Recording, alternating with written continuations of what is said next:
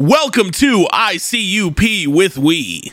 In the name of science, discovery, knowledge, and understanding, this is our ongoing examination of the Insane Clown Posse. I'm Aaron. And I'm Eric. And today we're reviewing Shaggy 2 Dope's 2017 solo album, Fuck the Fuck Off Motherfucker.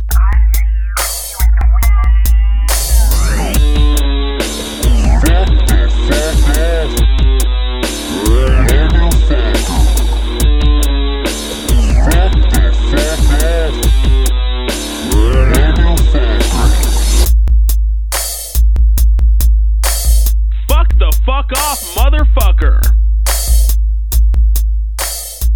I like how happy you said that. Yeah. It sounded joyful, and I think it sounded joyful because I'm about to be munching on some donuts.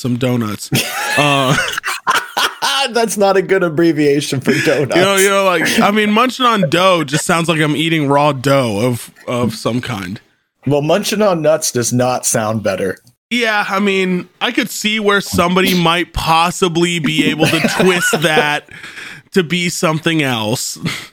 Hello, maybe. Everybody, and welcome to ICUP with We. If you're here for the first time, or if you're here for the second time, or third, or fourth, or 47th, I'm just going to welcome you at this point because I am not allowed to do the welcome back bit anymore. Banned. You are banned. Who is that voice that's talking? Let's get into that. Who is any voice? A voice is a unique part of everybody's persona, and this said voice is no different. You may know him if you listen to the intro. He said his own name, but it'd be rude if I didn't introduce him because he is the co-host with the co-most. Let's talk about co-hosting for a second. This is somebody that decides to get together with me and do this podcast. He does more than his fair share of the work for it, and for that, I'm 100% forever appreciative of him. Eric, how you doing? Well, I thought that banning you from doing the welcome back intro might abbreviate it, but you definitely found a way to stretch that out. Yeah, no, it's it was a struggle to stretch out the intro a little bit, but I think I got it. I was worried the show was going to go too fast if I didn't stretch it out. I was worried we didn't have enough to talk about today. Yeah, this is a minimal show, so. Yeah, Eric, how are you? I'm doing okay. I just had some donuts, so how bad can I be? How about you? Munched on some nuts. I actually have donuts coming. I munched on some nuts, and you have some nuts coming? I've got nuts coming, and they're going straight into my mouth. I'll tell you that much. Hell yeah. I think abbreviating donuts to nuts is not actually, no, it's perfect. I take it back. That's amazing. Yeah, I think that abbreviation isn't confusing at all. No, not to anybody. Couldn't be construed to possibly be meaning anything else. No. What could it mean? Exactly. Listeners, you tell me. You know what? I'll do you one better. If you can think of one thing that nuts, as the abbreviation of donuts, could be, send us a picture of them on Twitter. Well, I mean, and hopefully we're going to get pictures of like peanuts and walnuts and stuff. Yeah, I'm seeing like walnuts, peanuts. I mean, even some, send us donut pictures as well. I'm down to look at some nuts. Hey, it's Sunday morning. Send us pictures of your nuts. Donuts. And make sure you go nuts while taking the photos. We're becoming a donut podcast now because I have donuts being delivered in approximately like 3 minutes. Oh my God. It's amazing. Man, I could go for like a peanut butter and jelly. Sounds good. Maybe you should get a peanut butter donut. Ooh, peanut butter. You know what's fun, actually? Now that you're talking about weird donuts. What? Dunkin' Donuts for a limited time had a ghost pepper donut. Oh, weird. I don't know if I would like that. I tried it. It was actually pretty good. Yeah. There was like a hint of spice at the end of it, but it still was overall like a donut. Weird. Yeah, it was actually pretty fucking good. Speaking of weird things, I was at the grocery store last night and I walked past a cereal and, you know, Reese's Puffs cereal? Yes, peanut butter chocolate flavor. Right. Now they're called Lil Yachty's Reese's Puffs, and there's a picture of Lil Yachty on them. Are you kidding me? No, that's real. That's hilarious. That's amazing. I need to go find that. Yeah, I was looking at it and I'm like, what the fuck is this? That's fucking hilarious. Yeah, it was pretty cool. I mean, everybody dreams of, first of all, Genie, but also being on like a Wheaties box Right. growing up as like a sports icon. But Lil Yachty's like, nah, fuck Wheaties. They're disgusting as shit. I want Reese's Puffs. Hell yeah. If you could be on any cereal box and it just said Gristle's whatever cereal, people would be like, Gristle? Oh. What? I picked up a new box yesterday. They're sitting right next to me Lucky because I was eating Charms. cereal while I was editing videos late last night. Yeah. All of a sudden, I accidentally ate like 90% of the whole box. I ran out of milk in my bowl. That's probably the only reason I didn't finish the entire box. Peanut butter crunch. Oh, I thought for sure you were going to say Lucky Charms. Nah, straight up peanut butter crunch. I love me some Lucky Charms. Don't get me wrong. We've talked about my love for Lucky Charms before, but peanut butter crunch is so good to me. And my wife is allergic to peanut butter. So I know for a fact I can have a whole box to myself and her not be, oh, you didn't leave me any? What if the box would just say Cap'n Gristle's Peanut Butter Crunch? Captain Gristle's peanut butter crunch, yes. Yes. Replace my face on the Captain Crunch's face. Oh, yeah. Guys, we've talked donuts. We've talked sending us photos of your nuts. Donuts. Obviously, abbreviation for donuts. Right. We've talked about other food. There's one thing we have not talked about yet, though, that we do need to talk about. And that is? Some music that was released in 2017, because that's the year that we're on, baby. That's true. That's true. We've made it to 2017, 4 years ago. Crazy. Just crazy. Here's some of the popular singles that came out that year in 2017. Kendrick Lamar released a song called Humble. Cardi B released Bodak Yellow, which I'm a big fan of. That's a pretty hard track. DJ Khaled featuring Justin Bieber, Quavo, and Chance the Rapper, and Lil Wayne. This is featuring everybody. This is DJ Khaled featuring all the people. Had a song called I'm the One. Post Malone featuring 21 Savage had a song called Rockstar. Yes, he did. Lil Pump had a song called Gucci Gang Gang Gang Gang Gang Gang Gang Gang Gang Gang Gang Gang Gang. Ed Sheeran had a song called Shape of You. Luis Fonsi and Daddy Yankee featuring Justin Bieber released Despacito, which is, I've seen the name of that song about 10 billion times. I don't think I've ever heard the song, though. I am not fluent in Spanish, or else I would sing it for you. Excellent. Excellent. Yeah, I've listened to it a handful of times, but the name of that song had become like a pretty big meme. Yes. Taylor Swift released Look What You Made Me Do. You made Taylor Swift do something. Look at what you made her do. Not gonna lie, Taylor, kind of gaslighty. Yeah, right? You're just kind of blaming me for your actions. Kind of victim blaming. I didn't make you do anything.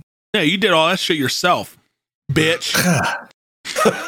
Oh no.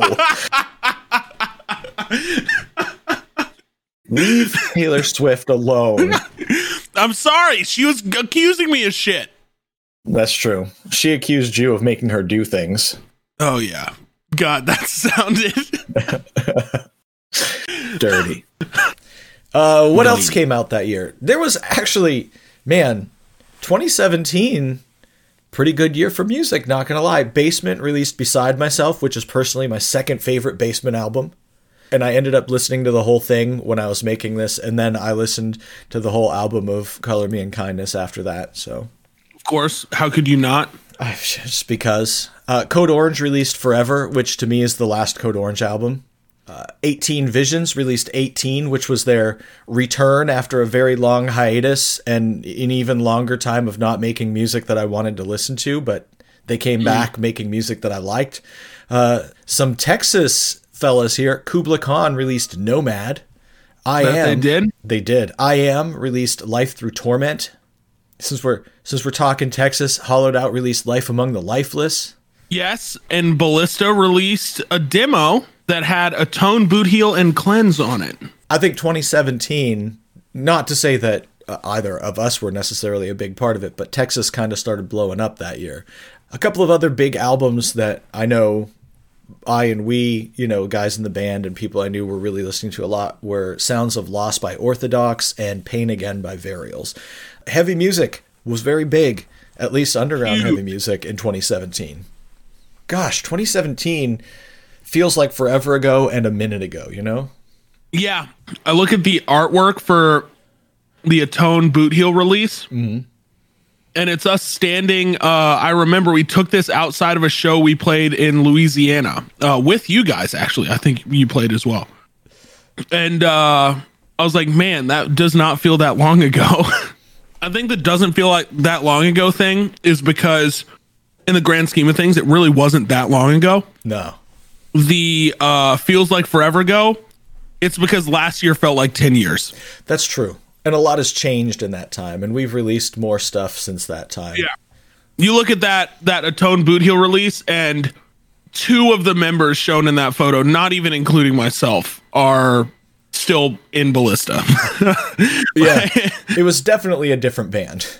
Yeah, it was a very different band, and honestly, I think I lived through 2 phases of them. That phase, and then when COTC released, I think that was a very different sound as well. Mm-hmm.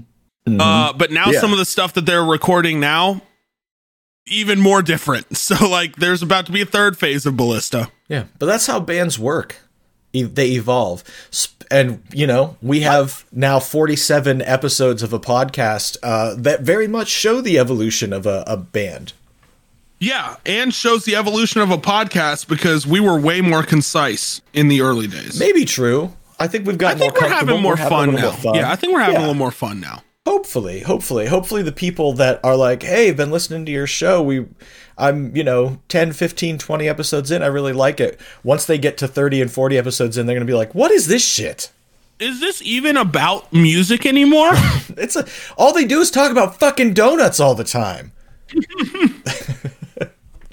2017. Let's talk about what Psychopathic did in 2017. So 2017 was a huge year for Psychopathic in the sense that 17 is a significant number. So they tried to make it a big year for fans. They put out a lot of stuff. I think they had planned to do more and different things, but they released several albums. DJ Clay put out the Sideways Room mixtape. Shaggy 2 Dope released FTFOMF. ICP released the incredible collectible collection Worthy of an Erection. Light released Psychopathic Monstar EP. ICP released the Great Milenko 20th Anniversary Edition. 20 years. That's crazy. And they also released a various artists like label sampler called Bloody Screams of 17 that had basically, I don't want to say it was like a Psychopathics from Outer Space, but it's a little bit like that. It has, team ups and individual like artists from their Psychopathic roster, a bunch of different songs. So hell yeah. Yeah. I want to make a quick correction from the previous episode. In the last episode, we said that there were no proper ICP albums released in 2016, 17, or 18. And I don't know if this counts as a proper album, but we will be reviewing in the 2018 era an EP called Willoughby Rag's Magical Bag of Poop. It's not labeled as an ICP album, but they are ICP songs when you look at the tracks. It was a free giveaway at the Gathering in 2018, so they technically did release some ICP songs. How could we have forgotten about Willoughby Rag's Magical Bag of Poop? How could we have forgotten? Let's get to our review here. Yes. Obviously, when we get to our review, what does that mean? For me, it means I finally get to talk about songs that I listened to over the past week. I think that also means the same thing for Eric. Yes. But before you can properly review an album, Eric, would you agree that we need to know a little bit background info on it? I think it would really help. I think it would be useful to have some context here. I think it would be useful as well. So, with that being said, Eric, I know you gathered some nuggets of info. I have. Hit us with them. Yeah, so if you did not listen to our last episode, which is called 2016, A Shitty Year for ICP, go back and listen to it before you listen to this part, because it will make all of this make some more sense. There'll be some framing that is missing if you don't know what we said in the last episode. Just pause here. We'll wait. 1 hour and 45 minutes later. Okay, now that you've listened to that episode, let's get into this album. This album, Fuck the Fuck Off Motherfucker, was first announced in December of 2015 with a release date set for 2016, sort of a nebulous, it'll be released next year. In an April 2016 interview with FagoLovers.net, if you haven't checked out that website, go check it out. It's lovers with a U, not an O. Violent J said that Shaggy had been writing and recording the new album with Otis, aka Young Wicked, and that Violent J had no involvement in it. During ICP's seminar at the Gathering that year, it was announced in 2016, it was announced that they gave the title, Fuck the Fuck Off Motherfucker, would release in 2016, later that year, and Shaggy was going to perform a solo set on the first day of the Juggalo Day weekend, which was going to take place on February 17th and 18th of the following year, 2017, this year that we're talking about now, in St. Petersburg, Florida. Now, he was originally scheduled to perform that solo set, but because of the falling out with Young Wicked, which we talked about in the last episode, they scrapped all of his tracks, brought in DJ Clay, and basically said, start from scratch and produce the entire album over again, which understandably resulted in the album being delayed. Because of this and all the shit that went down with Twisted and Magic Ninja Entertainment being removed from that Juggalo Day event just a month before it happened, Shaggy's solo set was canceled. I've got to say, though, I really want to hear those original Young Wicked produced tracks. I wonder how far in they were. Had to have been pretty close to done, considering the timelines there. Oh, yeah. I would love to hear that. Yeah, they must be somewhere. I'm curious about it. So, the album finally released on May 26th of 2017, and it performed pretty well. It reached number 73 on the Billboard 200, which is like the legit Billboard everything chart. That's not even just independent albums, but it did hit number 1 on independent albums, and number 36 on the top album sales chart. So, by all means, a successful release. Shaggy did do a short solo tour, it looks like only a week or two, to support the album in February of 2018, the following year, which coincided with Juggalo Day 2018. And then, I know we're getting ahead of ourselves, but it looks like in 2018, both Shaggy and Violent J went on individual solo tours in late 2018 and early 2019. Shaggy, in support of his album, he went out with Ouija Mac, and Violent J went out with Esham, and they met up at Juggalo Day Weekend 2019 in New Orleans, where they both dropped new solo EPs, Gloomy Sunday and Brother. Now, another quick correction. In the last episode, I, via a computer-generated voice, said that the final Juggalo Day event was in 2018, which is not correct.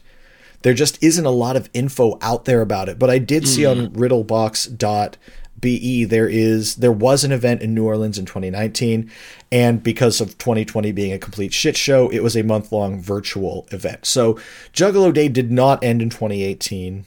I was wrong. So there's that. Please note, this error has been corrected, and the file for episode 46 has been replaced. That means this correction is only for the OG first week listeners. Whoop, whoop, whoop, whoop, whoop. Now, I know we're ahead of ourselves. We're talking 2018 and 2019, but that's because that's when the Fuck Off Motherfucker tours took place, which is really odd that there was such a big delay. But bring it back to 2017, we should mention the Juggalo March and Free concert, which took place on September 16th, 2017. There was tons of artists that performed there from Psychopathic and outside Psychopathic, but nobody from Magic Ninja Entertainment because, well, yeah, a mess. But it doesn't seem like that march had any meaningful impact on the FBI, who, as far as I can tell, continues to classify Juggalos as a loosely organized hybrid gang. And if you ever want to have your mind completely fucking blown, you can go on Wikipedia and there is a list of recognized Juggalo gang subsets. And here's some crazy stuff. Many of them are subsets of larger gangs like the Bloods and the Crips. Apparently, Juggalo gangs are very common on Native American reservations. And we even found a couple of strange Juggalo gang subsets in this list out of Texas. It looks like the prison system that are affiliated with the KKK and Aryan Brotherhood, which I don't know if you've ever listened to ICP, how those two things go together. But I'm not saying ICP endorses this, but there are a shitload of Juggalo gang subsets out there. Yeah, a shitload indeed. I can't believe there's some that are affiliated with the KKK. What? Right? It makes no sense. That being said, I know that I'll have scary people to protect me in prison if I ever go to prison in Texas. People that I don't want to associate with at all whatsoever. But I can say, hey man, I run an ICP podcast. I'll be like, oh, okay, cool. Yeah. I just don't know how those things fit together. They don't fit together. I don't get it at all. No, fuck I'd say this that thing. I hope they don't listen to the podcast. They just take it for my word, because we talk about how ICP is amazing about talking about shitty people like them. Right. I can't imagine if they're in the prison system and they're like, hey guys, the new episode of ICUP with We came out. Let's all gather around and listen. And we're talking about how they're killing KKK members and fuck racists and all this stuff. They're probably like, oh man, they just have pictures of our heads up in the rec room and they're just fucking tossing darts at us, baby. They've got pictures of our faces on the punching bags in the workout room. And they're just punching away. Oh man. Yeah. We might have a death sentence on our hands. Oh well. So it is what it is at this point, you know? Yeah. Hey, I'm fine with if that's what does me in and it's over that cause, fine. I mean, I wouldn't be, if it was something that I was standing for. Obviously I'd rather not die. No, rather not. But, if I died for my principles and beliefs that the KKK is bad and racism is wrong, I guess there's worse things to, die for. There's definitely worse things to die for, and I think you and I would both rest easy knowing that we died for a good cause. Right. With that being said, it's time to get into our review. Yeah. Can you believe it? Yes. We're going to start off by how we always start off, and that is our thoughts on the album cover. So I'm going to go ahead and click this good old Discogs link. Do it. And I'm looking at it. Right now I'm accepting cookies. Now I'm looking at it. Wouldn't it be cool if when you accepted cookies, you actually got cookies? It pisses me off that that's not the case. Hey, we'd like to send you some cookies. Will you accept them? Like, fucking yes. Yeah, no, I will take them. Looking at this, it's very artistic. It looks like it's like graffiti, like spray. I don't want to say graffiti because it's not really graffiti, but it's like, honestly, what it looks like you go into an art teacher's room that has had the same like art table for like 50 years. And this is just all the residue from all of her, projects. Oh, I pictured a male art teacher. Oh, did you have a male art teacher growing up? I had both male and female art teachers. Okay, I only had female art teachers growing up. Oh, well, then let's just be non-gender specific and call it they have paint all over. They have paint all over. Yeah. You know what I said about that? That's what this background looks like. I said the background has a bit of Jackson Pollock going on. Ooh. Who, for anybody listening that's not familiar with Jackson Pollock, is a well-known sort of modern art icon that is created art by splattering different colors of paint on a canvas rather than taking a brush and painting or something like that. Sorry, Miss Jackson Pollock. I am for real. The background is interesting. Yes. Then we have Shaggy, who it's not a photo, it's him, a painting of him that looks very nice. He's wearing some Timbs. He's wearing some Hatchet Man boxers, not boxer briefs, Boxers. Straight up regular boxers, yes. Good old OG classic regular boxers, as well as oven mitts holding 2 hatchets, and he's wearing a silver Hatchet Man chain around his neck. I kind of like this album cover. Yeah, I think it's rad. I think it's a great image. I don't know if they're oven mitts. I just pictured them to be gloves, but it would be hilarious if it was oven mitts. Oh, I don't know. They look very MIDI to me. Yeah, might be. Secret Life of Walter Mitty. They look oven mitt-esque. I just thought they were like work gloves. Like I could totally see that too, though. Yeah, looking at him. Although I don't see any fingers in it. Well, he's got fists around his hatchets, so I don't know. It's I mean, maybe they didn't paint in the detail. You're right. Shaggy, let us know. Is this supposed to be oven mitts or work gloves? Also, send us a picture of your nuts on Twitter. Donuts. Yeah, no, I they got all of his tattoos on him. He's painted very well. I mean, extremely well. Yeah, it looks like they took a photo and maybe even painted over it. I can't tell, but it's cool. Yeah. The lettering for Shaggy 2 Dope and FTF OMF looked like they're stencils that were put down and then spray painted. Yeah. But they don't really look. They look like they're spray painted white, but there's red haze around it, like it was trying to be spray painted red. So maybe these are the stencils. They haven't lifted the stencils up.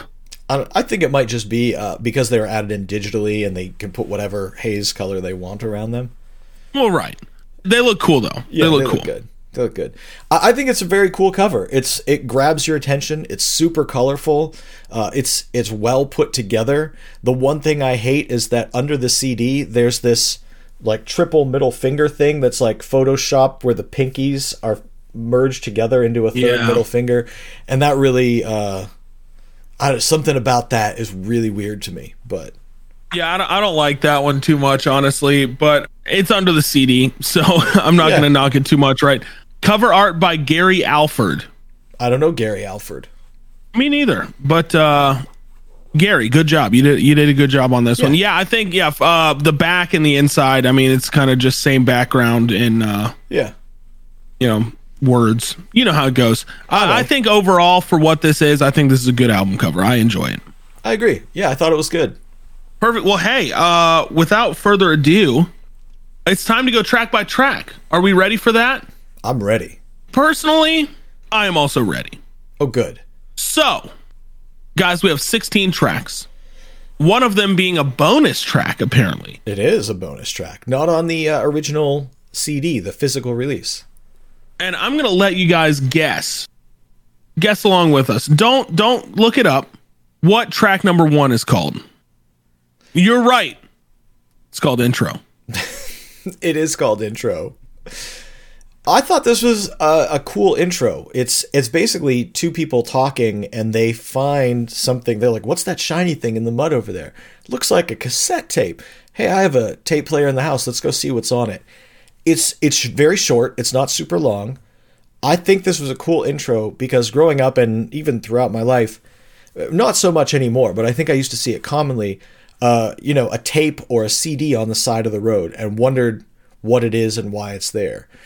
So I could totally picture somebody picking it up. And I did one time with a CD, picked one up off the side of the road and it was scratched up and stuff, but I played it. And I think it was like Jay-Z or something like that. It was weird, but I think this worked pretty well. It doesn't set up like a theme that's running through the album or anything. It's just a standalone intro. And I thought it was cool. What'd you think? I thought it was great. I do have a similar story about finding a CD. Back when I was working at Vans, I was working in the stock room and I found up on one of the top shelves of the stock room this burnt CD and it was blank. It didn't say anything on the cover of it. I was like, what the fuck is this? So I took it and I put it in my car on my lunch break. Turns out it was just a burnt CD of Thy Art Is Murder. Oh, weird. God, which one is it? Oh, it was it's one of their older ones. It was, I believe, Infinite Death. Yeah, it was Infinite Death because it had Whore to a Chainsaw on it. It was an EP. It was Thy Art Is Murder's Infinite Death EP that was released in 2008. I randomly found a burnt copy of it in the stockroom at Vans. So that seems about right. I'm going to tell you, this is off track, but it's worth telling this story because it's so bonkers. Yes. I don't know where to start this because I don't want to give anything away, but I used to work for a retailer. I worked in the stores and worked my way up to working in... Censored. And one of the people there told me a story about something that happened in a store. There was a store where the manager was being abusive and, you know, sort of belligerent towards some of the associates, and it ultimately got this person fired. Well, when they went in to clean out his office and get ready for the new person to come in, they found a very disturbing box up on a shelf. Now, in the back room of all of these stores, there's a shrink wrap machine to shrink wrap Censored. and things like that. This person had been shitting in the shrink wrap machine, shrink wrapping the shit and keeping the pieces of shrink wrap shit in a box up on a What shelf on earth? in the office. What on absolute earth?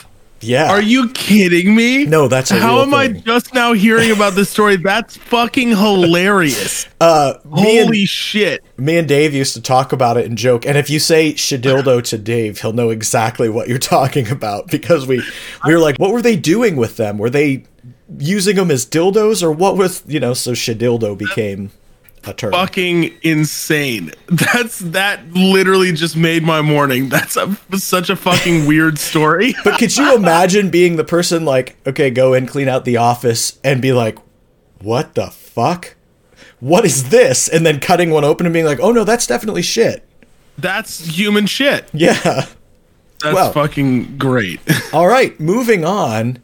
So that intro track leads right into track 2. They hit play on the tape they find, and it starts playing the song Tell These Bitches. So why don't you tell us bitches what you thought about Tell These Bitches? I'm going to tell you bitches what I thought about Tell These Bitches. So the intro beat kicks in, and I thought, man, this is an interesting beat. Yeah. I don't know how to feel about this.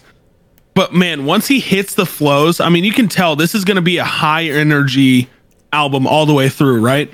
Save one song that we'll get to later. It's going to be a high energy album all the way through. And this is, I mean, what we've come to expect from when he did Fuck the Fuck Off. Right. Right? When he did Fuck Off. This is Shaggy doing what he does best. And that is hard flows over an active beat. I don't know if I was so sure about this beat in particular, but when the flows kicked in, it worked well. Except for the bridge was god awful. Ha! I have that note too. Holy shit. Okay, I'm glad. Yeah. So there's a bridge at the end that just, I mean, I really wish they would have just done the chorus twice and then outro. Yeah, it's like a robot voice vocoder thing, and it feels like it goes on for much longer than it should. Right. So this song is basically, I liked it. I think I liked it. I don't think it's the strongest track on this album, but I think that it set it up nicely. Yeah. So I don't think I love this beat. However, that keyboard riff that starts it off is very memorable. I can think of what this beat sounds like. It's got a bit of an like 80s thing going on to it with a little, 90s mixed in. And I was surprised to see that FTF OMF was not the first actual song. I would have figured it would go intro straight into that. But I understand why they chose this one. I think this is a good first song. I don't love this beat. However, the way Shaggy lays down the flows on this one is just top tier. Like, this is some of his best work. And he's doing different stuff, interesting stuff, not just straightforward, ride the beat, but like changing it up. And I thought his flows here were pretty standout. There's also a line where he says he won't drink your Kool-Aid. And there's also a song later on the album called Electric Kool-Aid. So that's double Kool-Aids on this album. Yes, that is. I noticed that as well. That is double Kool-Aids. Double Kool-Aids. And then at the end, there's a skit that leads into the next track that's just, I assume, DJ Clay, since there are no other artists listed aside from one song with Violent J, and I think everything that's not Shaggy is DJ Clay on these songs, but basically saying, you know, what do you think about all these people and what they're saying? What do you have to say to them? And Shaggy basically starting the next track by saying, you know what I think. They can fuck the fuck off, motherfucker. And that brings us into FTF OMF. What are your thoughts? I think the way it starts is fine.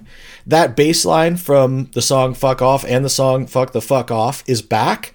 But of the 3 tracks, I think this is the one that uses it least effectively for me.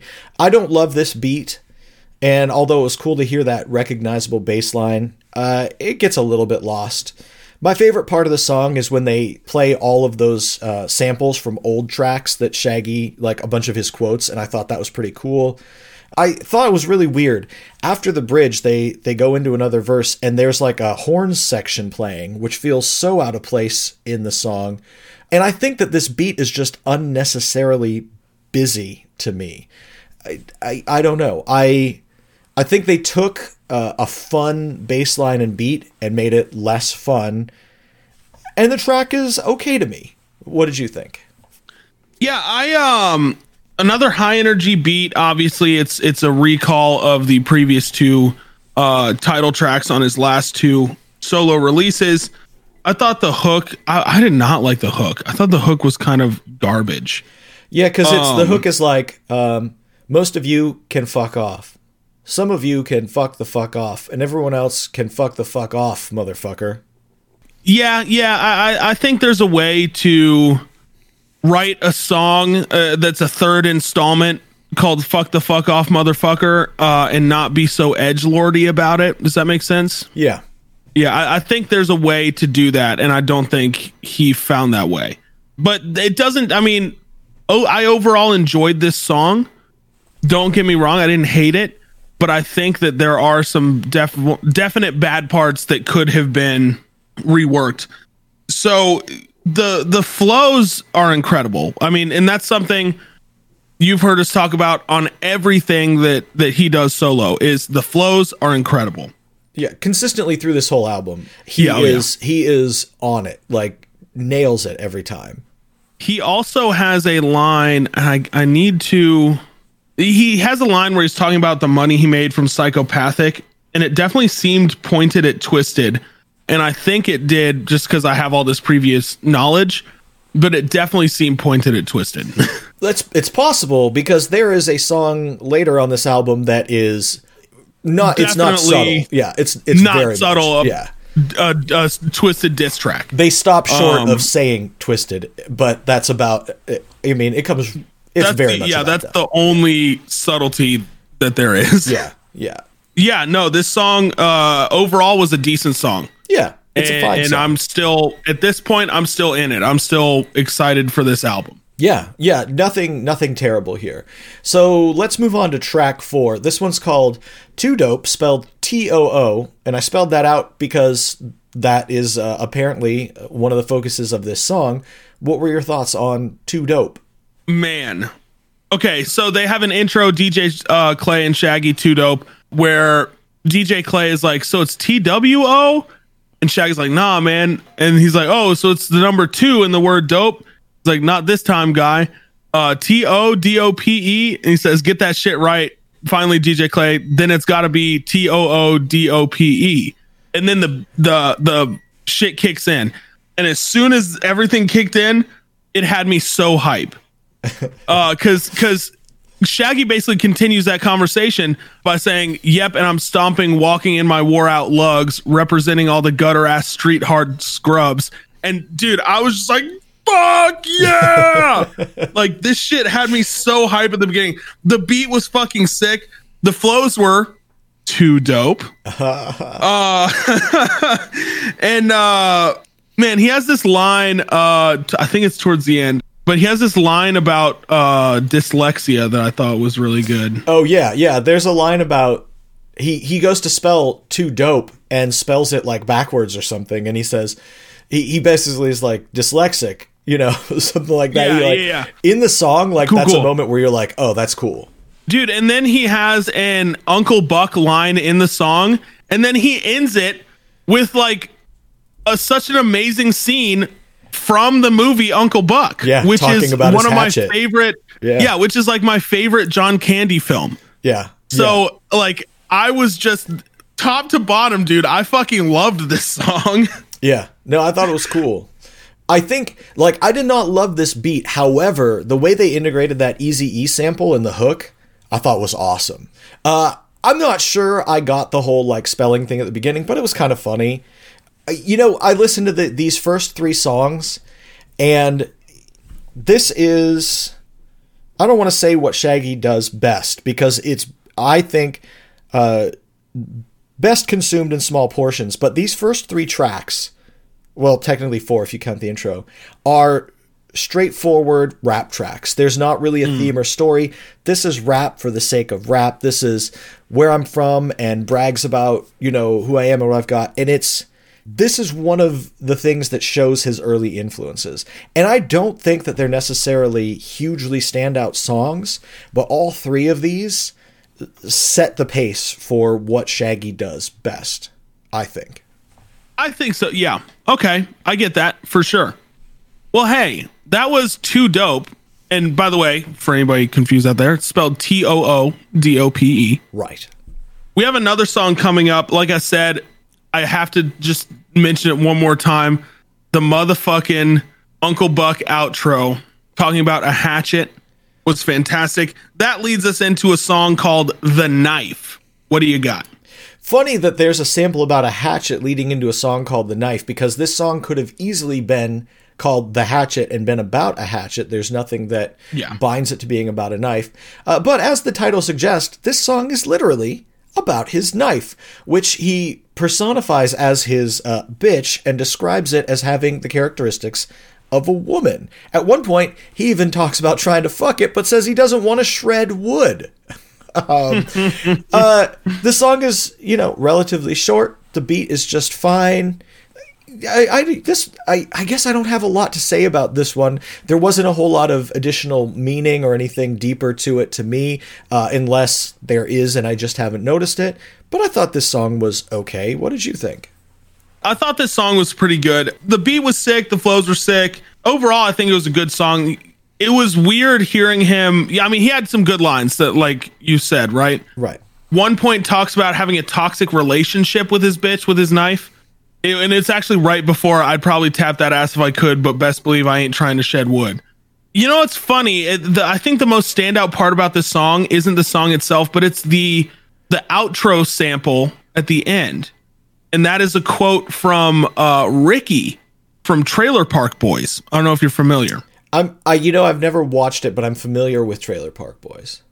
Cool. So the line is, I got out of jail and tried to start things off on the right foot, but you wouldn't do that, would you? So I'm going to pay you $100 to fuck off.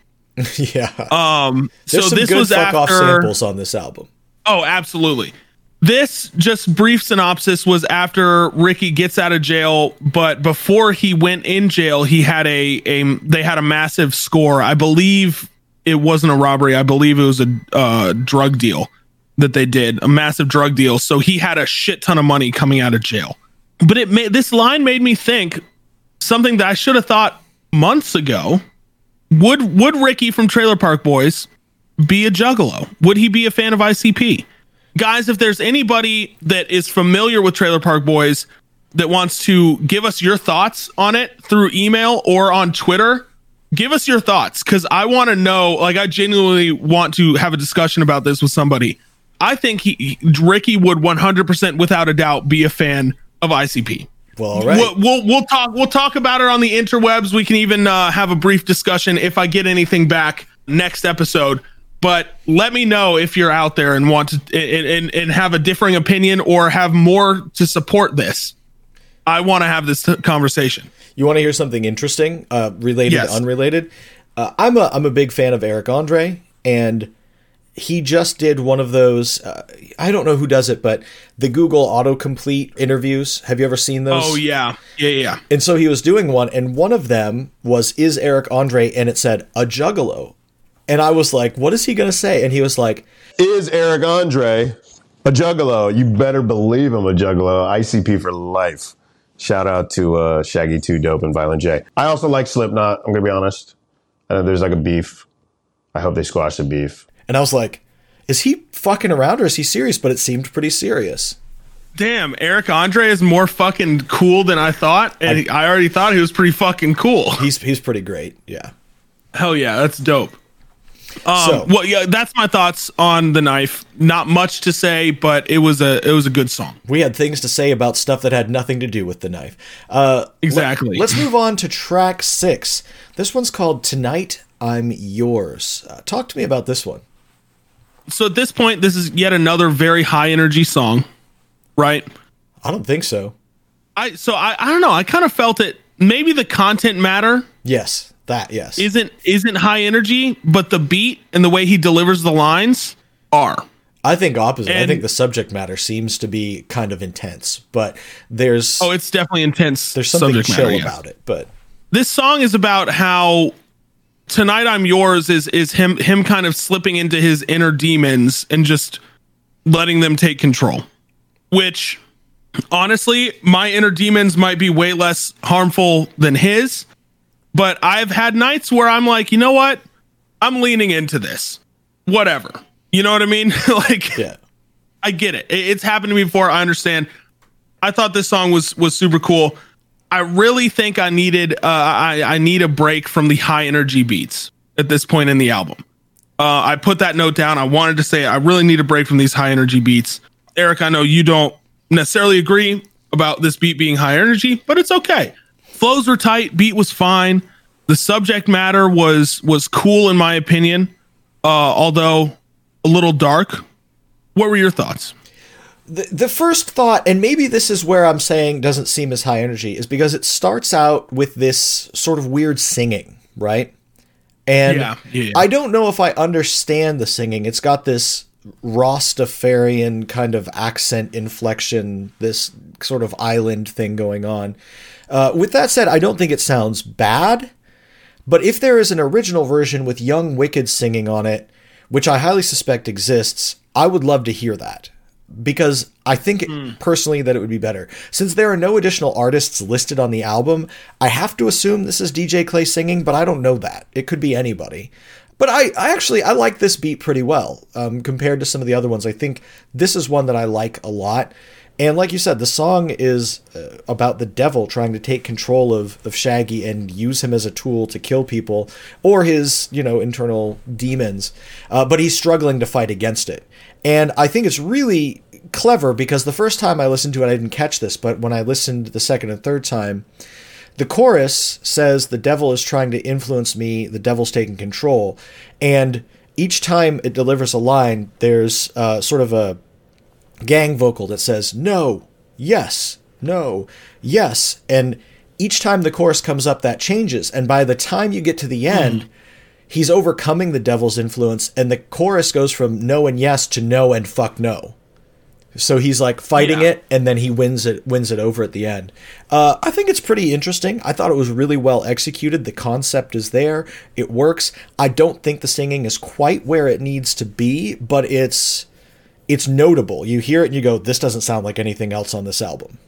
Yeah, I think I kind of just passed off the singing, not even thinking about it, because I'm just used to subpar singing on things that we reviewed lately. So yeah, I mean, I get where you're coming from. Indeed, yes. Yeah. That doesn't sound like any singing that's been on any of their other stuff, though. This is definitely different. No, it doesn't. Yeah. Okay, guys, that brings up the next song, a song called "Dickhead." What were your thoughts? I've got a few thoughts here. I think this is the point in the album where my interest begins to wane a bit because I think all of these beats are starting to sound kind of similar. Now, I'll talk about it more later, but one of the things that stands out most to me is that in the chorus, Shaggy's saying, I'm a dickhead. I wonder if he knows that like 3 years before on House of Wax, they had a song called I'm a Dickhead. Because this song's called Dickhead and the chorus is I'm a Dickhead. And they already had a song called I'm a Dickhead and the chorus is I'm a Dickhead.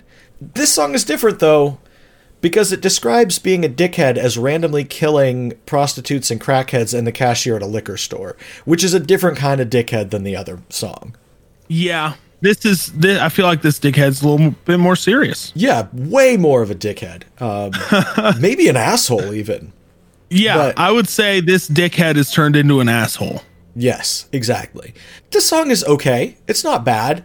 There's a quick interlude sample at the end, again about the phrase "fuck off," and I feel like I've heard this before. I'm gonna guess this is a Scottish stand-up comedian, and it may be noted somewhere, but I didn't look it up. But I thought it was a fun sample, just saying "fuck off." What a statement! I tell you to fuck off, and off you will fuck. And I thought that was funny.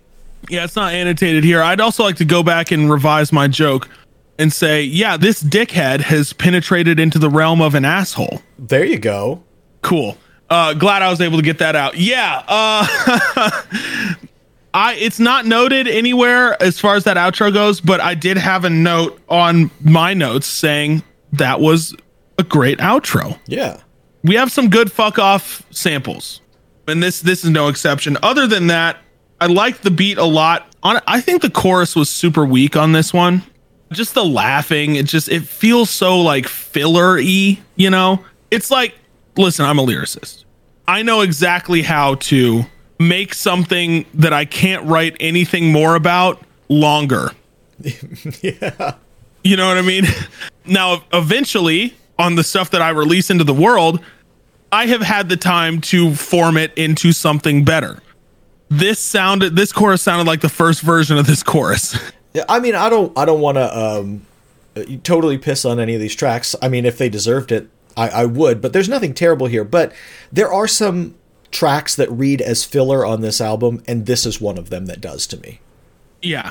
I think this entire track is a filler. Yeah. I'm not saying it's a bad filler. I'm not saying I don't like it. Right. I'm just saying there's some very weak aspects that don't necessarily hold up when you compare some of the stronger songs on the album to it. For sure. All right, well, let's move on to the next song. This is the only track featuring Violent J. Now, if you listen to Fuck Off or Fuck the Fuck Off, Violent J ends up being, even if he's not a featured artist, on a lot of the songs. This, I think, from what I can tell, is the only place he appears on any of the songs on this album, although he is credited with being a writer on the next song as well. But this one's called Fogging Up the Window featuring Violent J. Tell us what you thought. Yeah, so this one is definitely a different song than anything else on the album. Can you agree? Yeah, this one is a song that feels like an ICP song, and it doesn't feel quite like the rest of the songs. Exactly. So the fun fact, this song samples Childhood by Michael Jackson. And then there's a further line. Oh, I had this listed too. I wasn't sure if you were going to catch it. About Dr. Conrad Murray. And Propofol, yeah. Yeah. Dr. Conrad Murray is who gave Michael Jackson the dose of propofol that ended up leading to his death in 2009. Yes. I caught that on my, I gotta be honest, I caught that on my second listen through this morning. Yeah. Yeah. And it's funny because he says right before that, he says, "Have you seen my childhood?" That is sampled from Michael Jackson's Childhood. Yeah. So, the beat I feel like was a little too thin compared to the rest of the album, and I think that added to the fact that it felt more like ICP than it felt like Shaggy 2 Dope himself. But overall, I thought it was an okay song. I think it's definitely another one of the weaker filler tracks, but it's got some good stuff in there. The flows were fine. It's funny, the very first verse, "Your lights are on, it's dark in the AM like 2, ooh, which means you can't see me, haha, but I can see you." And then he just talks about how he's looking into the window of a woman's house or apartment, jacking off to her. I don't know. Based on It was a good story. He told a good story. Yeah, and I mean, their flows are good and everything. I mean, the song sounds pretty hard. When I first saw the title, my brain immediately went, oh, they're talking about having sex in cars, fogging up the windows, right? Yeah. But it's about being peeping Toms, like you said. And Right. it's them describing watching women or people through windows, but not necessarily describing what they're seeing, more describing what they're thinking and what their situation is and what they're going to do. And I maybe haven't read deep enough into it. There may be some context about being an observer and being on the outside and looking through a window at people or society. There may be some depth to it, but on the surface, it reads as we are psychopaths that are, watching people through windows and we're planning to do terrible things to them. So I don't know if there's something deeper or not, but it was a song that was there. It changed things up by putting Violent J on the track. Yeah, it definitely changed things up. It was a palate cleanser, I think. Yeah, for sure. And I think it came at the perfect time, which is approximately halfway through, right? Good. Yeah. Well, hey, let's go ahead and move on to the next song. And Eric, I'm very happy to hear your thoughts on this one. This is a song called Stretch Nuts, A Legend Was Born. Well, I'll tell you what, I am probably not going to talk about this song in the way that anybody would want me to, or focus on any of the positives or interesting things about it.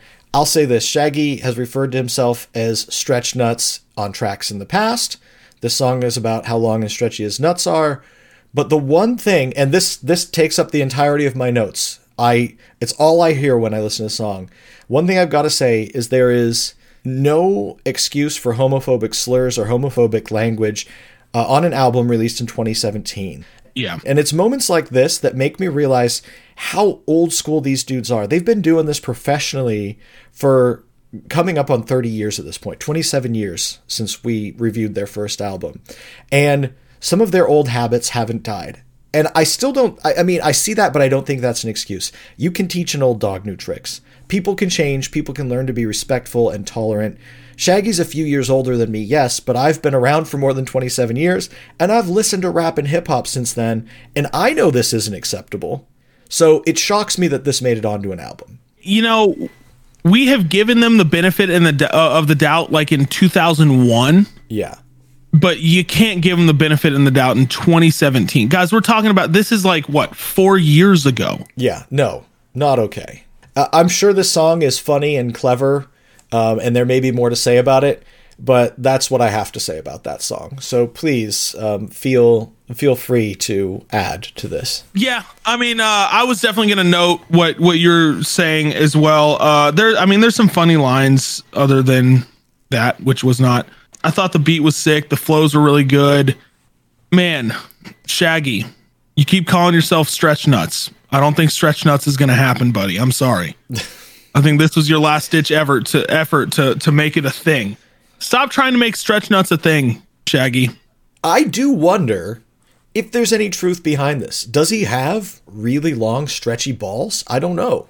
Shaggy, send us your nuts. Donuts. No, but also a picture of your nuts. Yeah, of your actual nuts too. Yeah. Yeah, no, I think although it had some clever, funny stuff in there, yeah, it's pretty forgettable. I hate that I let one line drag the song down for me, but I was like, really? It's just so hard to not let it drag you down. The more recent releases we get to, yeah, every single time it's like, guys, come on, come on, guys, come on. Right.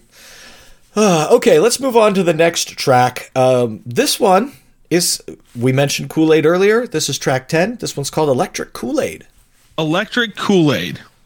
This beat stressed me out. There's a lot of things going on here, right? So he's talking about Kool-Aid in the way of Kool-Aid being a drug, being crack, actually. Mm-hmm. They straight up say crack in the chorus, so it's not... Yeah, there's a lot of talk about crack in it. There's samples that talk about crack. Yeah, yeah. So the song has a bunch of tempo changes, and they're very noticeable. Intentionally, yeah. I think as a musician standpoint, I think it's cool what they did, what he did with this song. I think this song gave me fucking anxiety. Not much to say other than that. The beat was stressful a little bit. The tempo changes, although in theory were cool, were very abrupt and very noticeable, even to the point where I think they might have been too noticeable. Kind of forgettable, another forgettable song, in my opinion, though. I don't think this one's forgettable. I think this is a standout from the rest of the album because there's nothing else on here that sounds anything like this. But I don't know that that makes it good. I think that this, as an art piece to accomplish a goal, works. But as a song that's cool to listen to, I don't think it is. I agree with you. It's busy. It's stressful. I think it's supposed to be. One thing that really stood out to me, though, to elaborate on some of the things we touched on earlier, when I hear Electric Kool-Aid, I think of acid. Because there's a well-known book from the 60s called The Electric Kool-Aid Acid Test, and it leans into 60s drug and hippie culture, and it's about doing acid. But this song is about crack, and I've never heard somebody refer to crack as Electric Kool-Aid. Maybe they do, I don't know. But like you said, there's like the hook has this distorted voice going crack, crack, crack, crack, and a sample saying hit the crack, and then there's a sample at the end with Google Assistant describing what crack is. And it alternates between these slow and sober portions when he's trying to get crack, and then super hyper when he's getting high. It's kicking in, and then he comes down and the music slows back down and he's saying, oh please, oh please, oh please, just give me this one more hit. And it's this up and down. I get what he's doing. I think it's accomplished well. It's not a song that's fun to listen to particularly, but not because it's like heavy. It's just because it's like, right. I see what you did, but it's not like a, this is palatable. Yeah, this is my bop. This is what I listen to, you know, but I get it. It's almost in that sense, almost an interlude for what it is. You know, in that tracking back, that is my same thought. As an art piece, this works. Yeah. As a song to listen to while you're driving or doing whatever, no, it does not work. So I have an appreciation for it. Don't get me wrong. I just, as a song, I think it was not great. Also, the outro is actually credited to Siri on Genius. Is it? Because that sounds like Google Assistant to me. But yeah, maybe. I didn't think it was Siri either. I didn't know who it was because I don't have Google Assistant or whatever, but I knew it wasn't Siri. Yeah, I thought that was weird. I'm 99% on it being Google. Yeah, Assistant. no, I will definitely take your word for that one. Yeah. Cool. Well, hey, that is Electric Kool-Aid. Let's move on to the next song, track 11, Don't Ask Me. Eric, don't ask me my thoughts because I'm going to ask you your thoughts first. Oh, clever. So after a few tracks that have sort of changed things up musically, I feel like we're back to a very similar beat that made up the first portion of the album. It's fine. I just don't think the beat has a lot of personality. It doesn't stand out to me. This song also doesn't seem like it's about much. Again, it feels like it's pretty much straightforward rap for the sake of rap. And if there's deeper meaning, it's lost on me. I don't think the song is bad. It's just kind of boring. I really, each time I listened, I kind of stopped paying attention by the end of this one. It just didn't stand out to me. But what were your thoughts? Yeah, I think I wrote, okay, back to normal. Normal being what the first half of the album was, right? Right. I thought the flows were as tight as all the other songs. Mm-hmm. I thought it worked well with the beat, just like all the other songs. I agree. I don't think the beat was super standout. I thought the hook was pretty catchy in this one. Just don't ask me what I think of you. Hurt feelings, broken bones, healings. We're peeling through loose screws. Don't ask what I think of you. I might not give the answer that you want me to. And it kind of like ends with like fuck off, basically, right? Which I think is funny. Like, don't ask me what I think of you because I really don't want to be mean today. You know what I mean? Like, I really don't want to. Which is a good concept. I like that. It is. Yeah, it is. I thought the concept was good. I think that it was just, at this point, 11 tracks in, this song just meshes in with all the other songs, right? Yeah. So let's move on to track 12 then. Track 12 is called Celebrate. And are you going to celebrate this track?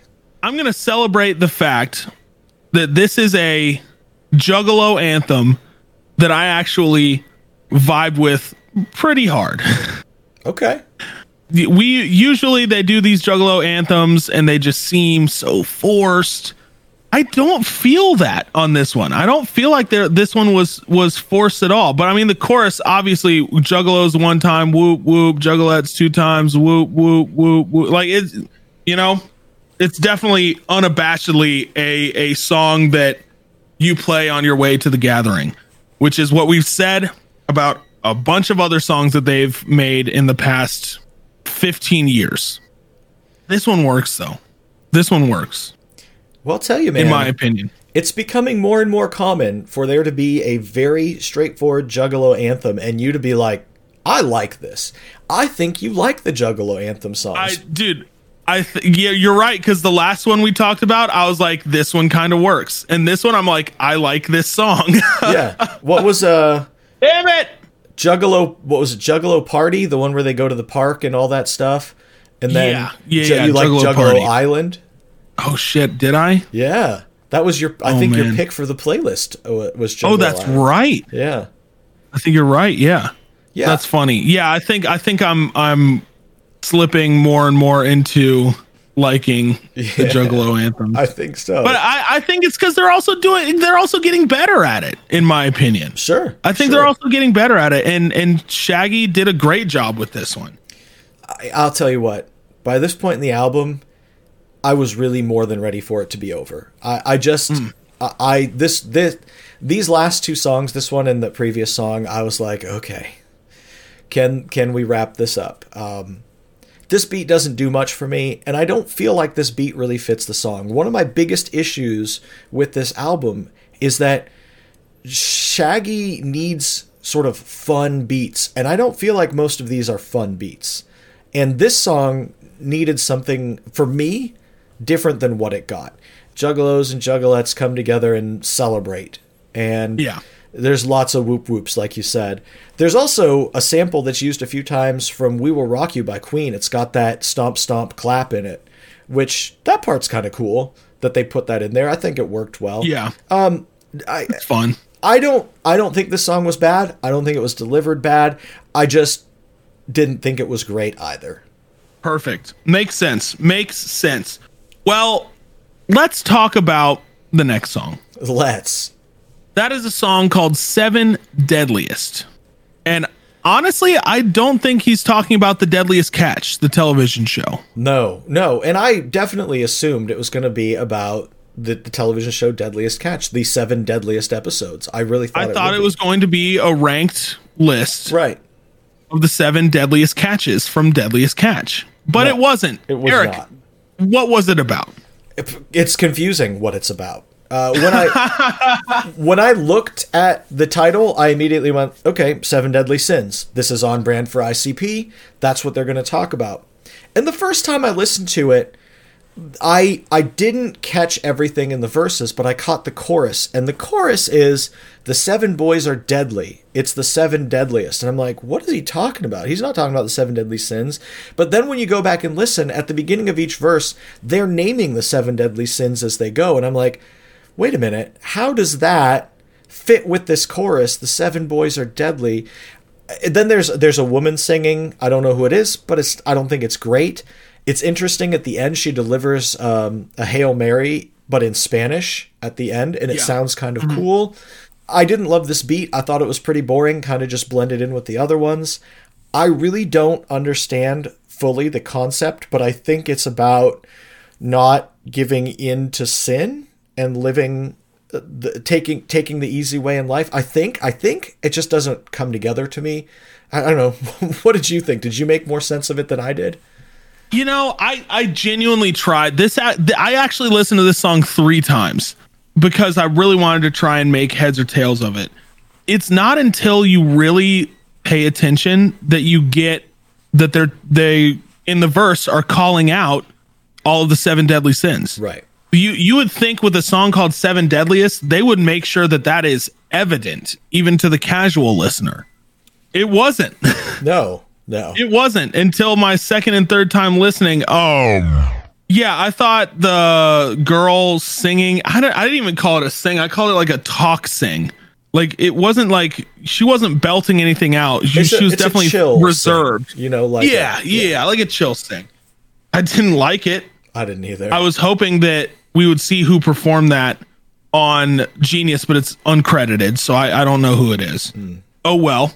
But the verses, I mean, the verses are dope. Once you make heads or tails of this, the verses, like you fully appreciate it. I think this song is a good song. I just think that it took too much work for me to decide that this was a good song. There is a concept there. There are some cool pieces and elements to the song. I just don't think it all came together. I think with a little more time and attention and reworking, it could have been a great song. That's my thought. Yeah. Agreed. I think we are on it with this one. Yeah. There's a long sample at the end as well that I think it's talking about gangs and shootings, but I'm not 100% because I don't know what it's from. So that's how it ends. It's sort of this long sample coming out of it. And then it leads into track 14, really what would have been the last song on the physical album.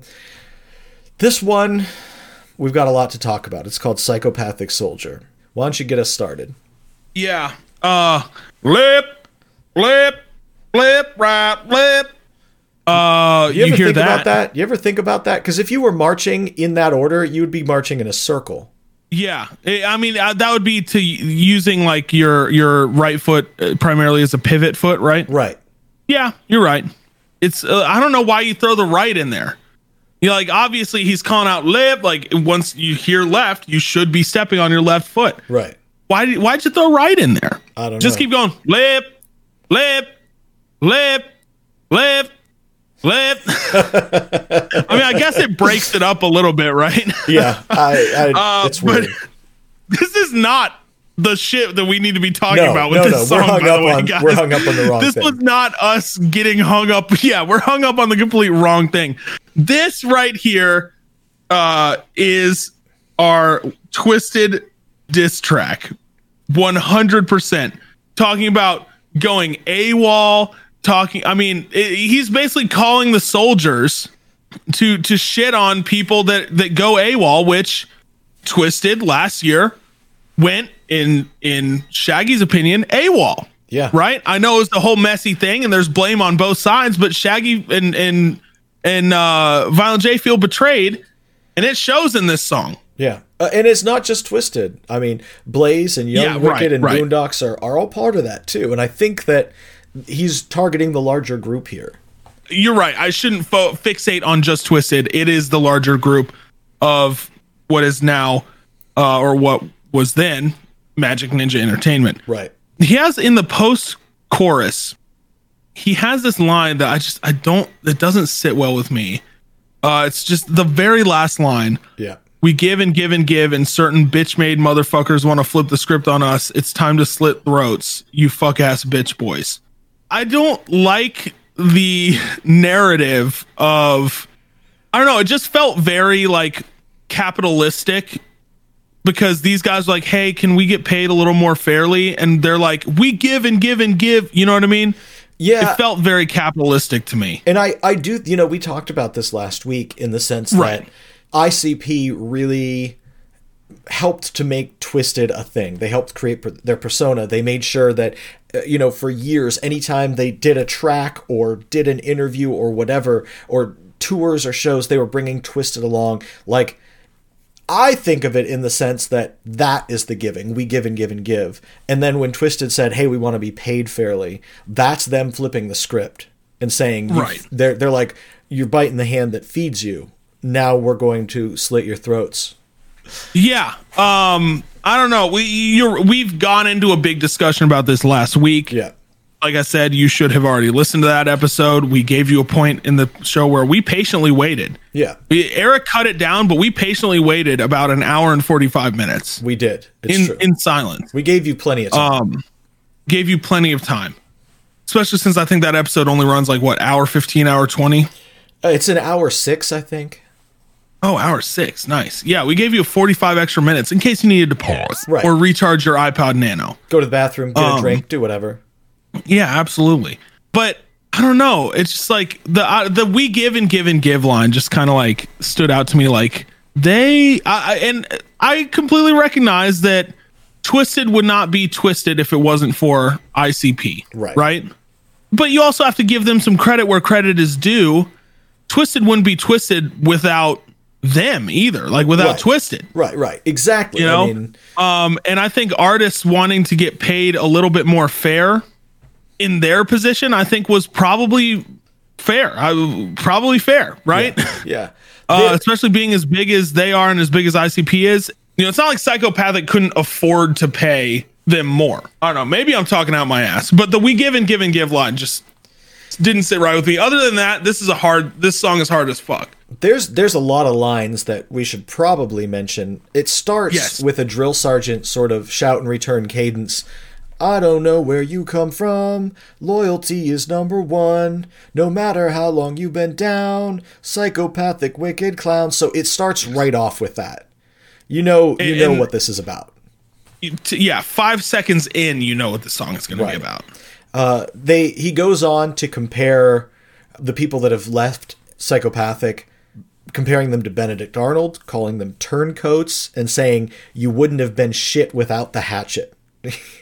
And Yeah. there's another line. Once upon a time, it was family tight. All of a sudden, motherfuckers broke ride. Psychopathic is a badge of honor. Snatch it off your fucking chest because you're a goner. Which is referring clearly to the Hatchet Man chains and charms that many of the people who are now Magic Ninja artists used to wear. Yeah. And, then it ends with that line that you mentioned about the give and give and give, and then you flip the scripts on us. This song is fine.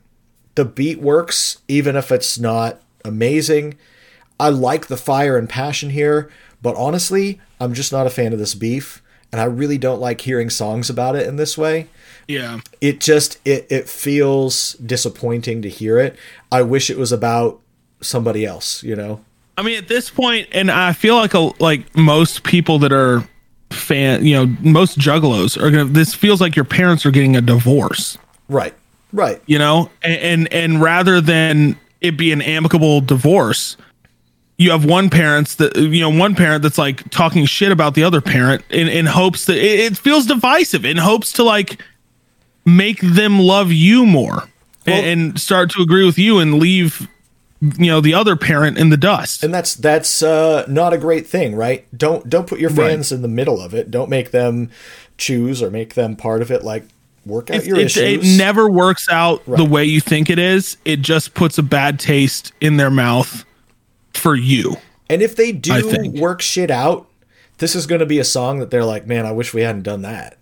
Oh yeah. So yeah, that's that. Well, that's Psychopathic Soldiers. Like Eric said, the last real song on the album. We have two more. It might be a tumor. It's not a tumor. One being an outro, then the other one being a bonus track. Mm-hmm.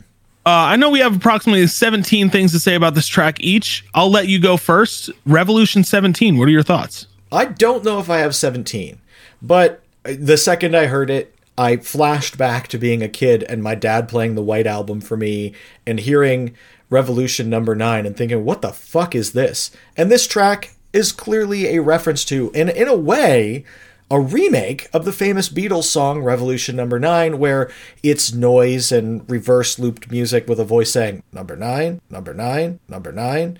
And this song is that. It's just way too goddamn long for what it is. It's almost 5 minutes long. Although I guess it's better than the Beatles song, which is like 10 minutes long or something. It's very fucking long. I think this was pretty stupid. I think it could have been resolved and done the trick in a minute and a half.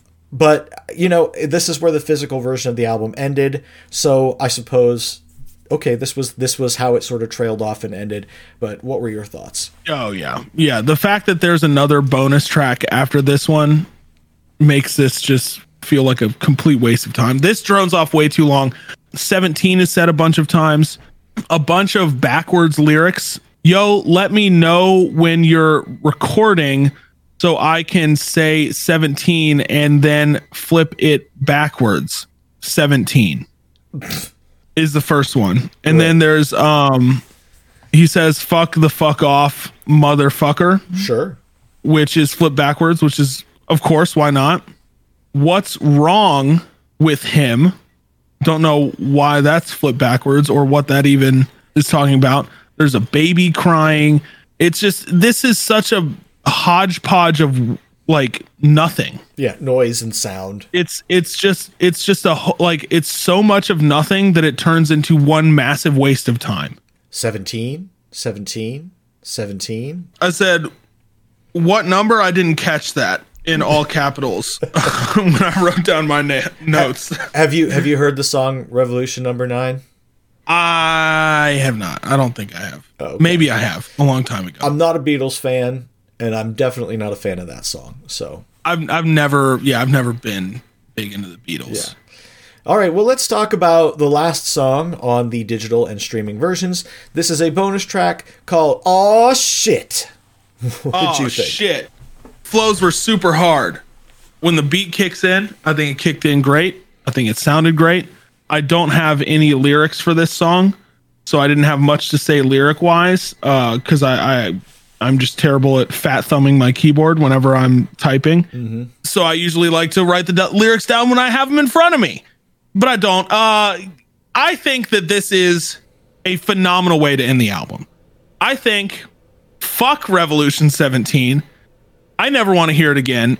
End the album with this, and it's perfect. Yeah, I think this would have been better. It doesn't say featuring DJ Clay, but this is definitely a collab between the two. They trade off in the verses and the chorus. Yeah. DJ Clay's all over it. It's not even just a feature. It's like the two of them, sharing the entire song. It was a duo thing. Yeah, Yeah. It was a duo. Yeah, I didn't think it was better or worse than any of the other songs on the album. I do think that having him on it changed it up, gave it a little more character, made it stand out. Just, again, I was really ready to be done with the album each time I listened by this point, so I didn't have a lot of notes on it. Yeah, same. It was a bonus. I didn't have a lot of notes on it either. Yeah. Well, that's Fuck the Fuck Off, motherfucker. It Can you is. believe it? Yes. What were your overall thoughts? This album, a lot like Fuck the Fuck Off, is solid all the way through. Shaggy's flows and styles are excellent, but also, much like Fuck the Fuck Off, I'm just not a huge fan of this style and the music overall. It's not something that I think I would really go back and listen to again. I listened 3 or 4 times, and each time I got bored partway in. None of that is to say that the album is bad. It's pretty good. I wish it had been a 6-song EP. I would have liked it a lot better, I think. And as much as I like Shaggy, and I think I want Shaggy solo albums, he and Jay need each other for balance. Their best stuff is together. When they do solo stuff, it's rarely as good as when the two of them work together. And this album, to me, further proves that. The only other note I have is that I get it. DJ Clay was under the gun on this one, had to quickly produce it. I don't think that the production or beats are standout or great on this. I think they're okay. I'm just not a huge DJ Clay fan in general. So, man, I would love to know what the original version of this album was like, and I wonder if it would be different or better. But those are my thoughts. Makes sense. Yeah. So I agree with pretty much everything you just said. And this is coming from somebody who really enjoys Shaggy solo stuff, because I kind of enjoy this type of rap. I kind of enjoy this type of hip hop. Mm-hmm. I think Fuck the Fuck Off, Motherfucker is probably the weakest of the three, the Holy Trinity. Fuck Off, Fuck the Fuck Off, and Fuck the Fuck Off, Motherfucker. Yeah. I think it's definitely the weakest. I think where Shaggy 2 Dope would fit in best is strictly EPs, 2-song demos, putting some of his solo stuff on compilation albums.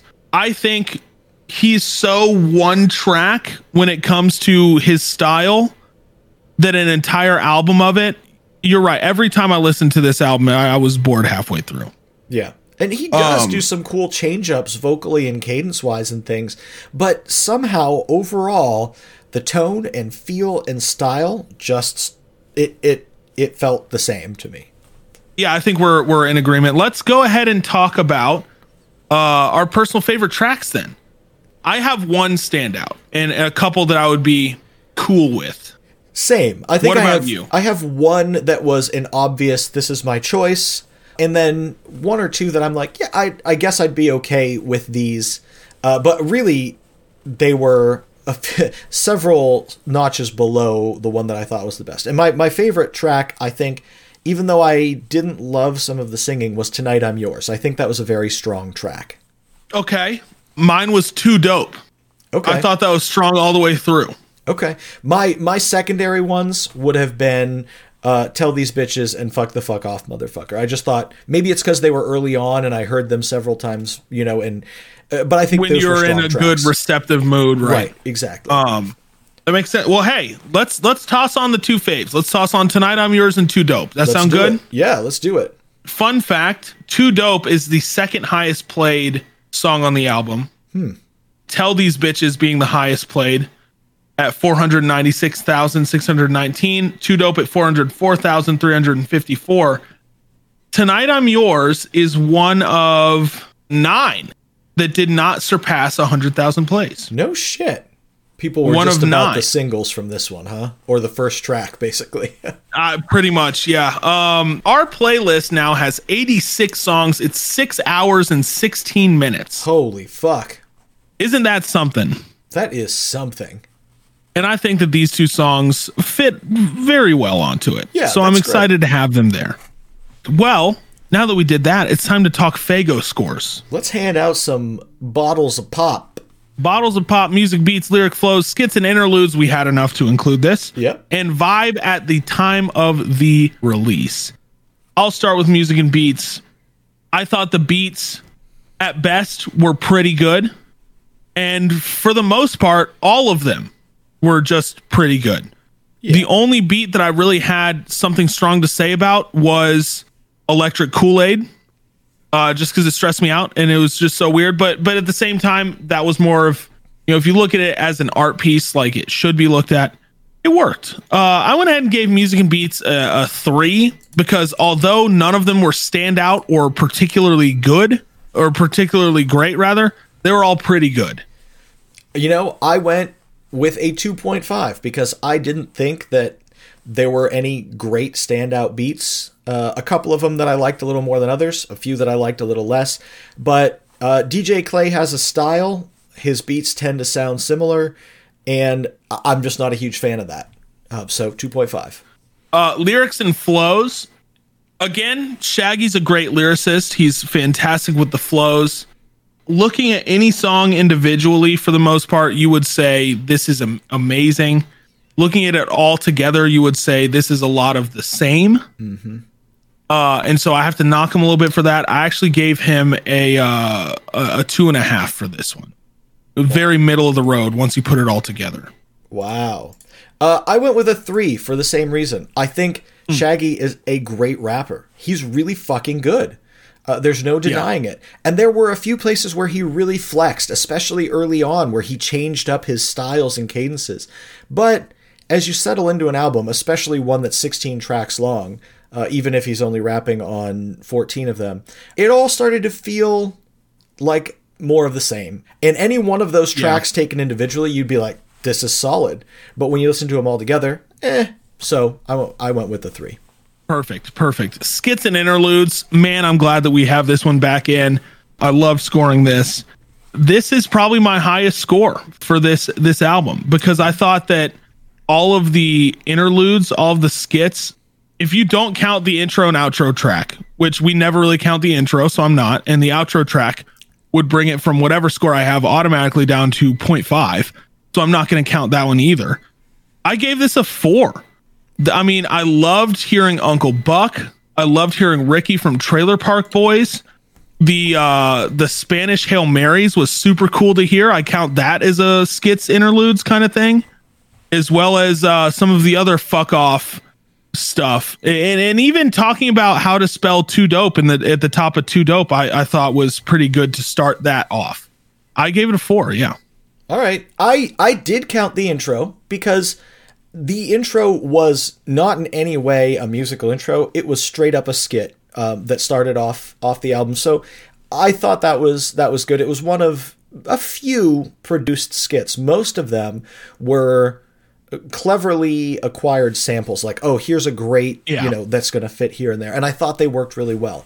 I like that they didn't try to like do something funny or goofy. They tried to just use things that made sense. I wasn't sure if we were going to count Revolution 17 as an interlude. I would go quite low if we counted that in. But I think I'll go with a 3. Perfect. You know, honestly, I think that's fair. Yeah. Vibe at time of release. You're looking at everything that was popular back then. Obviously, it doesn't fit with Kendrick Lamar or Lil Pump. No. Or Taylor Swift. But they haven't fit with the top Billboard whatever the fucks in a long time. They're off there doing their own thing. Yeah. And I think coming off of 2016 being such a bad year for them, I think that maybe there's 1 or 2 songs that didn't really hit the vibe, or maybe even hit the vibe too hard, and it's kind of like, hey, leave us out of this. In regards to Psychopathic Soldier, right? I went with a 3 on this one. Okay. You know, I listened to this album and I think back to Fuck the Fuck Off, where that album had a tone and a feel, and it was an intentional, like, 90s rap throwback. And although there were notes of that in this, musically, this album did not have that feel. It didn't have the modern feel that some of the Marvelous Missing Link stuff had. It didn't have that throwback feel. It had a generic feel to me. And I think it missed the mark for me. I think it's great that he put something out because there was not a whole lot new coming out there. I think in the sense that they were talking about what was going on right now with their beef with Magic Ninja, that might be timely. But overall, I gave this a 2.5 because I just thought it was missing the mark. Understandable. Well, that brings us to a 2.94 Fagos. This is a 3 Fago release.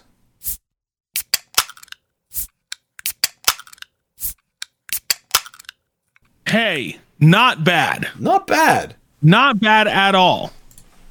Well, hey, it's time for us to get out of here. It is. It is. To do that, we have some business to talk about here. A little bit. We're watching a movie, Eric. When the hell is that? It's going to be on April 28th, Wednesday. We're both going to be fully vaccinated by then. Hell yeah.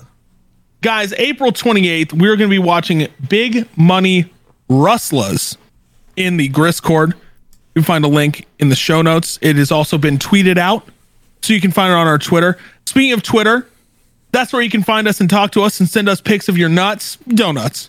In Shaggy's case, his nuts. You can also talk to us about anything and everything you want there. Twitter.com.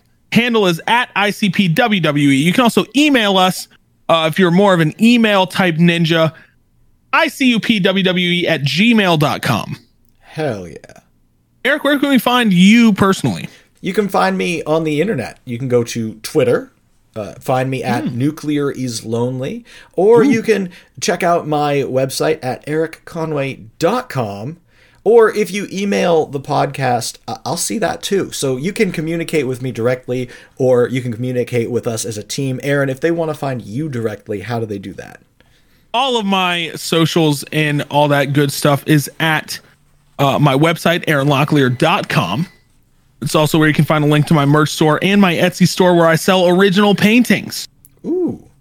I'm also hanging out on Twitch 3 days a week, twitch.tv/gristlemedia. More or less, it's usually Mondays, Wednesdays, Thursdays. Sometimes I have some Fridays or Tuesdays sprinkled in there. It depends.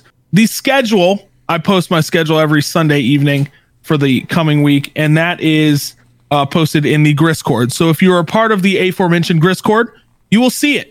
Speaking of which, Eric, I had a lovely time playing golf with your friends on stream, and Shmeev joined and played with us. Oh, that's wonderful, Shmeev. It was great. Shmeev also shout out watched, Juggalo Judgment. Yeah, Shmeev also hung out and watched Big Money Hustlers with us. That's true. That's true. It was quite fun. Good at golf with your friends. You know, it's funny, you said it, and I know that's a game, but when you said, I had a great time playing golf with your friends, and I was like, you played golf with my friends? Yeah, no, I got all your friends together, and we just did a quick 18 holes. Yeah. Wow, that sounds wonderful either way. Yeah, no, it was a great time. I love playing games like that, community games like that on stream every once in a while, and we always have a great time. So if you are into playing games with people, that's me. I am people. I am people. Okay, guys. On the next episode, we're reviewing 2017's The Incredible Collectible Collection, Worthy of an Erection. I mean, I'll be curious to know if we will both be erect the entire time, or if we're just going to go, yeah, no, that was worthy. I could understand it. This is what I'm going to do. When I listen to it for the first time, I'm going to listen to it. If it gave me an erection, I'm going to jack off to completion, clean up, and then text you worthy. Okay, I'll do the same. And you do the same. Yeah. Be sure to clean up. No, I have to listen twice. I'll clean up after. Okay. So you're just going to sit in your mess while you listen to us a second time just for a round two? Yeah, because if it is worthy of an erection, good chance I'm going to make more of a mess. Might as well just clean it all up at once. Hey, yeah, you got to batch it all at once. Right. Even if it means sitting in your own cum. Okay, guys. With that being said, thank you so much for hanging out with us today. We had a phenomenal time. I did, at least. I'll go ahead and let Eric speak for himself on that one. I did. Phenomenal is the word I was going to use. Yes. Phenomenal time. Can't wait to have a phenomenal time next week. Until then, hang out with us on Twitter or email or in streams. And for Eric, I'm Aaron. Big old whoop whoop out there to everybody. Whoop, whoop, whoop, whoop.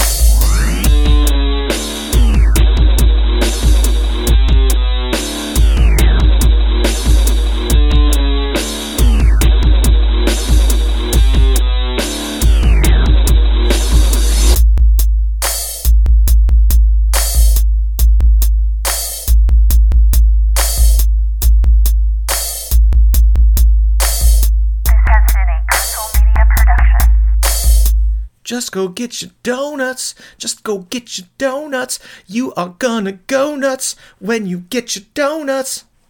Picture a disco beat behind that, with a lot of pews and stuff like that in there.